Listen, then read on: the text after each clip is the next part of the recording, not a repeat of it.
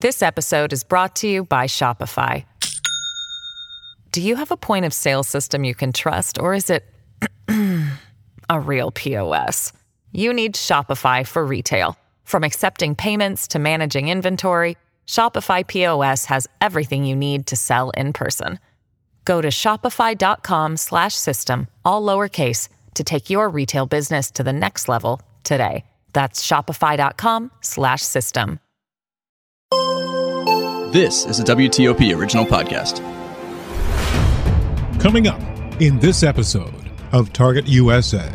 We were expecting to talk about disinformation on this episode, but as you might imagine, given the pace of current events and developments, sometimes we have to change gears, and we did that this week because we got an exclusive interview with the director of the Defense Intelligence Agency, Lieutenant General Scott Berrier.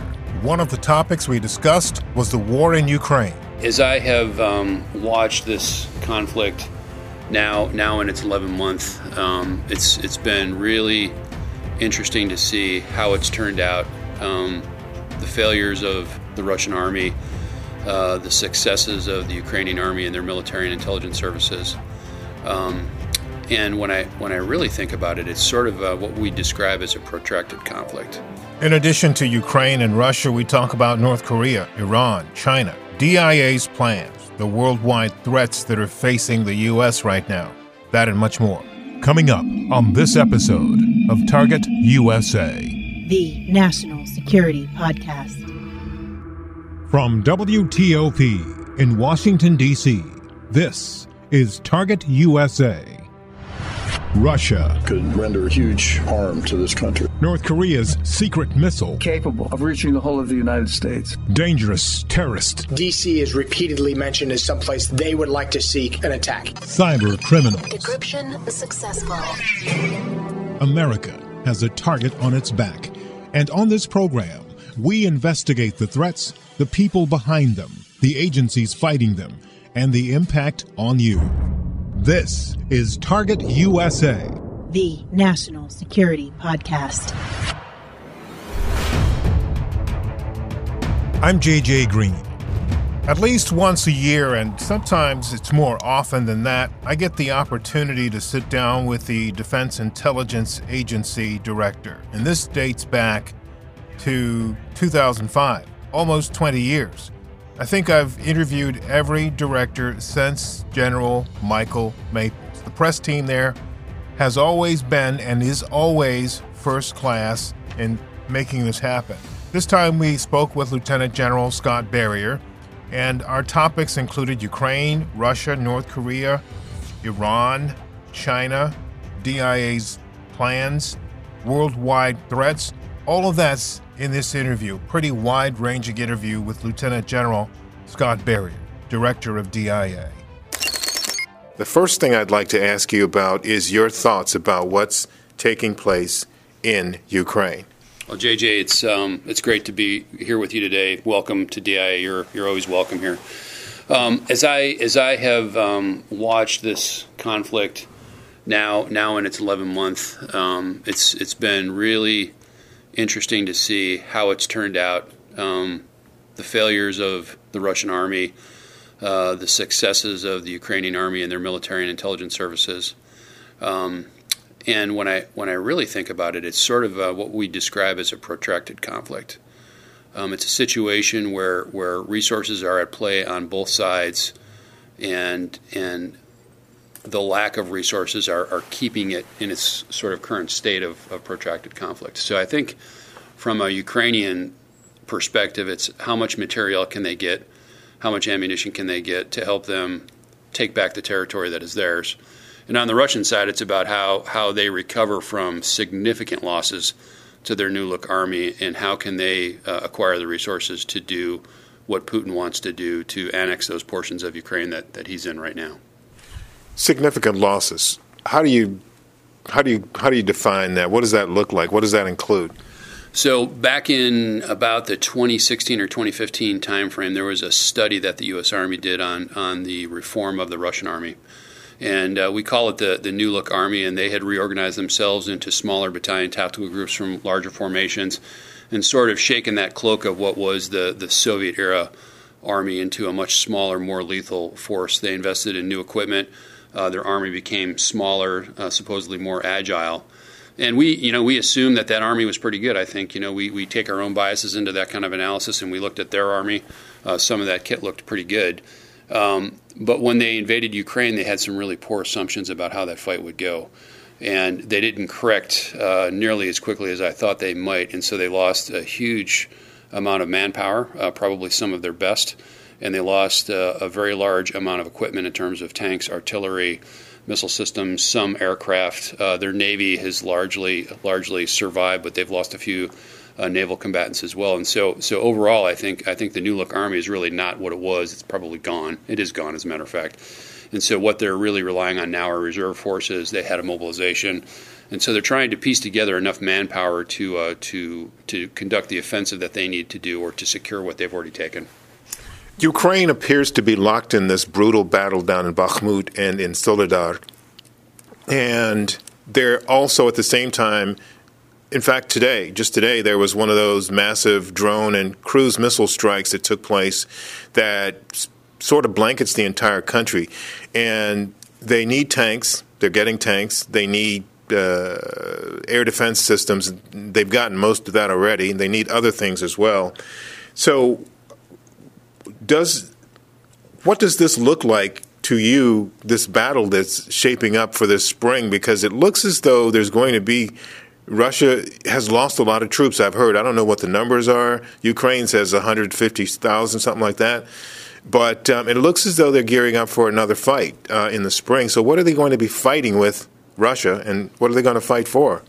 So if you think about the Russian system right now, they have a lot of equipment from the Soviet era, older T-55, T-62 tanks that are in reserve piles. They have older pieces of artillery. So I think their plan is probably to refurb some of that stuff and move as much of that as they can to support any kind of offensive that they want to conduct in the spring. But for the Ukrainians, it's about integrating all of the equipment that the partners are giving them. And they'll get tanks from the United States, from Germany, from Poland, and others. Those are all different tanks. And so their challenge is to train their soldiers and crews on those tanks, and then to be able to fight them in a way that makes sense for maneuver warfare, and the ability to amass that equipment, to train on it, to get it ready to go. And it's really sort of a race for time.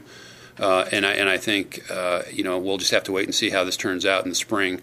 The fighting in Bakhmut is very interesting. The Russians have lost a lot of people in that battle, and I think the Ukrainians have done a superb job of defending with a smaller force to be able to do things in other places. So I think they're thinking about that logically.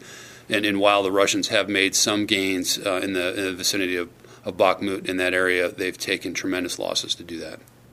This episode is brought to you by Shopify. Do you have a point of sale system you can trust, or is it a real POS? You need Shopify for retail. From accepting payments to managing inventory, Shopify POS has everything you need to sell in person. Go to shopify.com/system, all lowercase, to take your retail business to the next level today. That's shopify.com/system. Let me change gears here and ask you about a few other things. In fact, equally or more important, I'm looking to know what the top international threats facing the U.S. Through DIA's lens are at this point. JJ, you won't be surprised when I say that we are guided by Secretary Austin's national defense strategy. That still plays as it did last year. When I think about China as the pacing challenge and Russia as the acute threat, and then we have regional hegemons like North Korea and Iran that are threatening our neighbors and allies in different regions. And then violent extremist organizations are still there and remain a persistent threat to partners all over the world, particularly in Africa and the Middle East. For DIA, that means we're going to do what President Obama told us to do in 2013 when he said pivot to the Pacific. We are in that mode right now. So as I look at DIA priorities, we have done a couple of things organizationally in the last year or so that really exhibit that commitment. First off is a stand-up of a thing called the China Mission Group. So these are hundreds of analysts that are are focused on the China problem set to include collectors, mission managers, requirements managers, all focused on that problem set. We stood up the Indo-Pacific Regional Center, which focuses on all other aspects of the Pacific. I think that posture places us very, very well. And we want to do some investments in the Pacific with our partners in Indo-PACOM in Hawaii, and as well as invest in other partnerships with South Korea, Japan, and Australia. We want to be prepared for any contingency that might come, and building our capacity in the Pacific is a big part of that. So certainly focusing on the pacing challenge of China, but in the meantime, still working with our integrated crisis group, Russia, to support EUCOM and their efforts and their partners in Ukraine. And so all of that is taking place now with a lot of activity on a daily basis here in a very busy headquarters. General Berrier, China's the pacing challenge that you have talked about today and before. We've discussed this before, and I'm interested. China's had some setbacks, it seems, at least based on the news that I've read about the Chinese military and the Chinese government, certainly the economy. So how would you classify or characterize that pacing challenge in terms of momentum? Is it on a high arc trajectory, or are things flattening out, or are they going the other way? Where is that pacing challenge in terms of the route that it's taking to get where it's going? Great question. They may have had an economic dip over the last couple of years based on COVID policies, a downturn globally in the economic model. So that has affected them. We don't see them slowing down their military modernization, their ability to exercise their encroachment against Taiwan. You saw when the former Speaker of the House visited the military reaction that they had there. So they continue with what I would call aggressive military activity in and around the South China Sea in the area of Taiwan. So I don't think that has slowed. If anything, that has increased. So the domestic problems that are going on in China right now really haven't affected that. We still see them advancing their Belt Road Initiative. That is to go into countries that need financial assistance to help build infrastructure, buy out debt. So that activity is still ongoing, not always altruistic. There are definitely reasons why they do that. We see that in Africa, Latin America, South America. So I think that has not slowed. That's interesting. Well, I know a part of what you do is not just take a look at what issues, problems, and troubles the U.S. has, but you look at that for your adversaries too. So what are China's biggest problems? Well, I think, first off, they're not energy producers. They're energy importers. That is a problem. Their one-child policy for many, many years is going to give them a demographic issue that is existing now and will only exacerbate as we go forward in the future. And I think, President Xi has just had his party Congress. He's put folks in place that he trusts. He's clearly in charge. So it's a one-man show from the perspective of the PRC. But, it's really not about China. It's about the party. And he controls every aspect of the party and the military. And so I think from my perspective, I separate that activity, what's going on domestically, and I acknowledge that. But we watch his military activity. And as you know, the mission for DI is foundational military intelligence. And for us, it's about understanding that military growth, their capability, and relaying that to our decision makers in the Department of Defense. So next year, the next 12 months or so, what's top? Well, I know you've already said what your big focuses are, in terms of adversarial, I suppose, or other countries, et cetera. Yeah. But what's at the top of your list for the next year? So over the course of the next year, internally to DIA, we just need to solidify our organizational construct with the stand-up of the China Mission Group, the Indo-Pacific Regional Center, making sure that we continue to resource those things that we want to do in the Indo-Pacific with our PACOM partners. So that would be number one. Number two, I think, would be it's all about the data in really two levels here. I'm talking about the plethora of data that's available out there to give us insight on what threats around the world are doing. whether that's compartmented in very sensitive information or whether that's scraping the open source with all that information. That's one set of data. But we also have another set of data here that I'm worried about at DI, and that's our business systems and our human resource systems, and making sure that we modernize ourselves so that we can take care of the people that are doing all this work. JJ, you probably wouldn't be surprised to know that when you have to prioritize over the years, we haven't prioritized ourselves first. We've always prioritized the mission. We are taking some time to do that now, and we're making some significant investments in our HR system to be able to do that. And I would say that the third priority, really, as we try to understand the pacing threat, the acute threat, it's really about our ability to counter advanced conventional weapons, what we call CACA. And so the ability to acquire foreign material, the ability to understand that material, the ability to make sure that our labs that do this work have the best technology, the best engineers and scientists, and the best ability to do that is really going to be key, and we're investing in that as well. And part of an entire picture of how we modernize to understand what the threat is doing. Related to that is MARS, the Machine-Assisted Analytic Rapid System. It is on its way. 2 modules are completed, Order of Battle and Infrastructure, and we've got 3 modules coming, Intelligence Mission Data, Cyber, and Space, and we're pretty excited about that. That will be key to our foundational understanding for military intelligence going forward, and replaces a very old database called MIDB. So this is what you're thinking about for the next year, but this is going to take longer than that to get all of this done, or are you thinking there's going to be significant developments on this in this coming year? No, I think I can get it done this year. I can't. No, I'm kidding. Of course, I'm not. These are ongoing, perennial issues, and so we've merely put the train in motion here, and this will take place over the next 4 or 5 years, and certainly the way we've thought our investments, we think of it in 5-year increments over the FIDEP, and we've got a plan in place right now, JJ, to make sure that we fund these things at the right time with the investments to get what we need out of it. One of the things that's not on the list I'd like to ask you about is one of the problems that we have as a world is the attention span of people. And the attention span is impacted in many ways by social media, by events that are going on around us. But one of the things one of your predecessors told me years ago, sitting at probably this very table, he said, and this was General Ron Burgess, he said the biggest threat to the U.S. is the pace of change. So I just wonder, is that still true?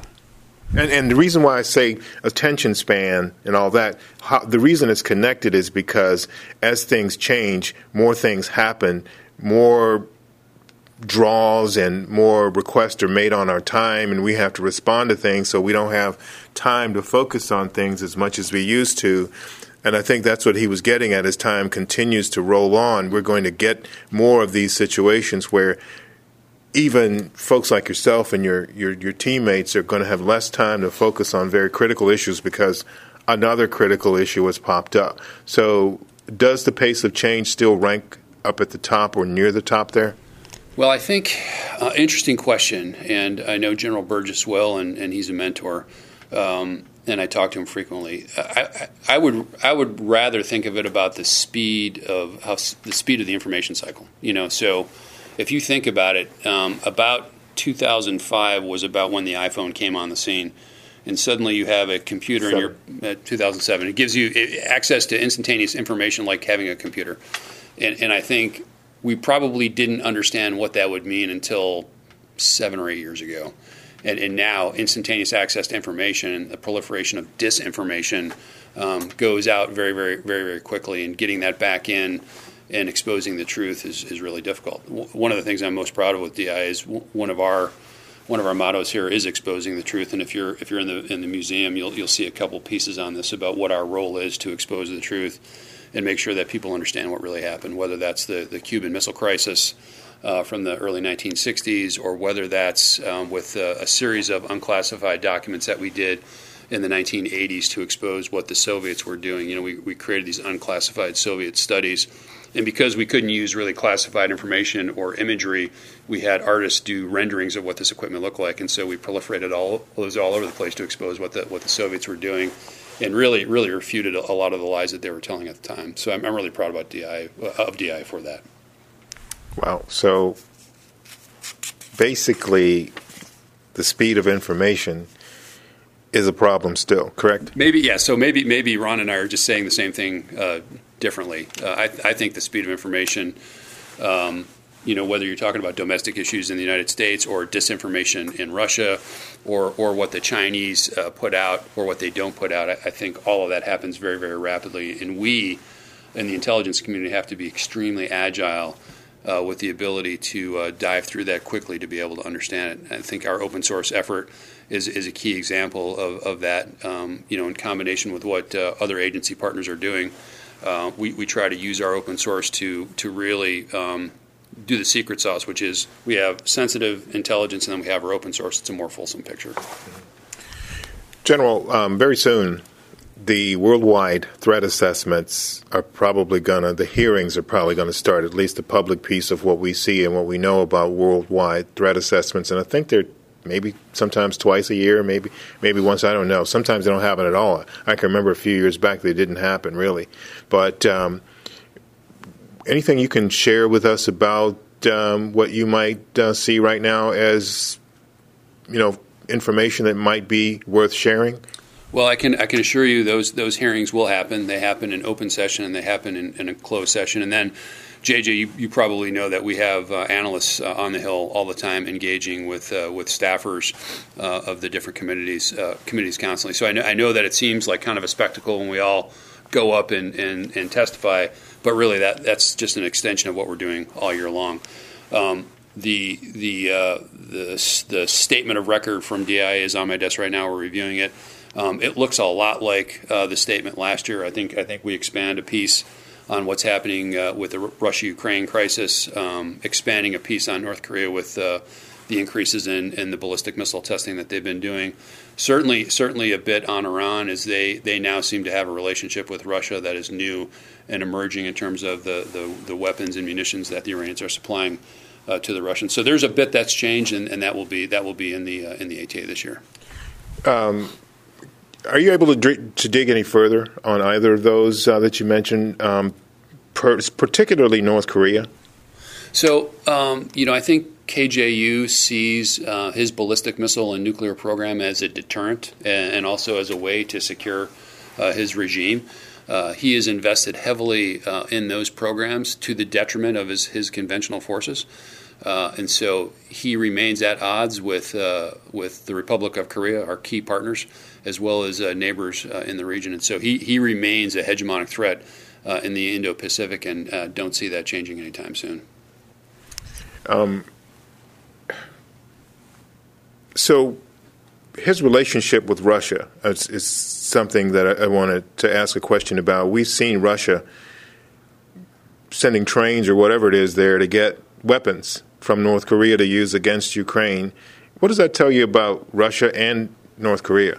Well, JJ, I think we've seen Russia cast a wide net trying to gain support for what they're doing in Ukraine, and so we know that they've expended vehicles, munitions, and so they're seeking help from a lot of different entities right now. I won't speak to the specifics of North Korea, but we know that they're reaching out to a bunch of different parties to try to acquire more material. Okay.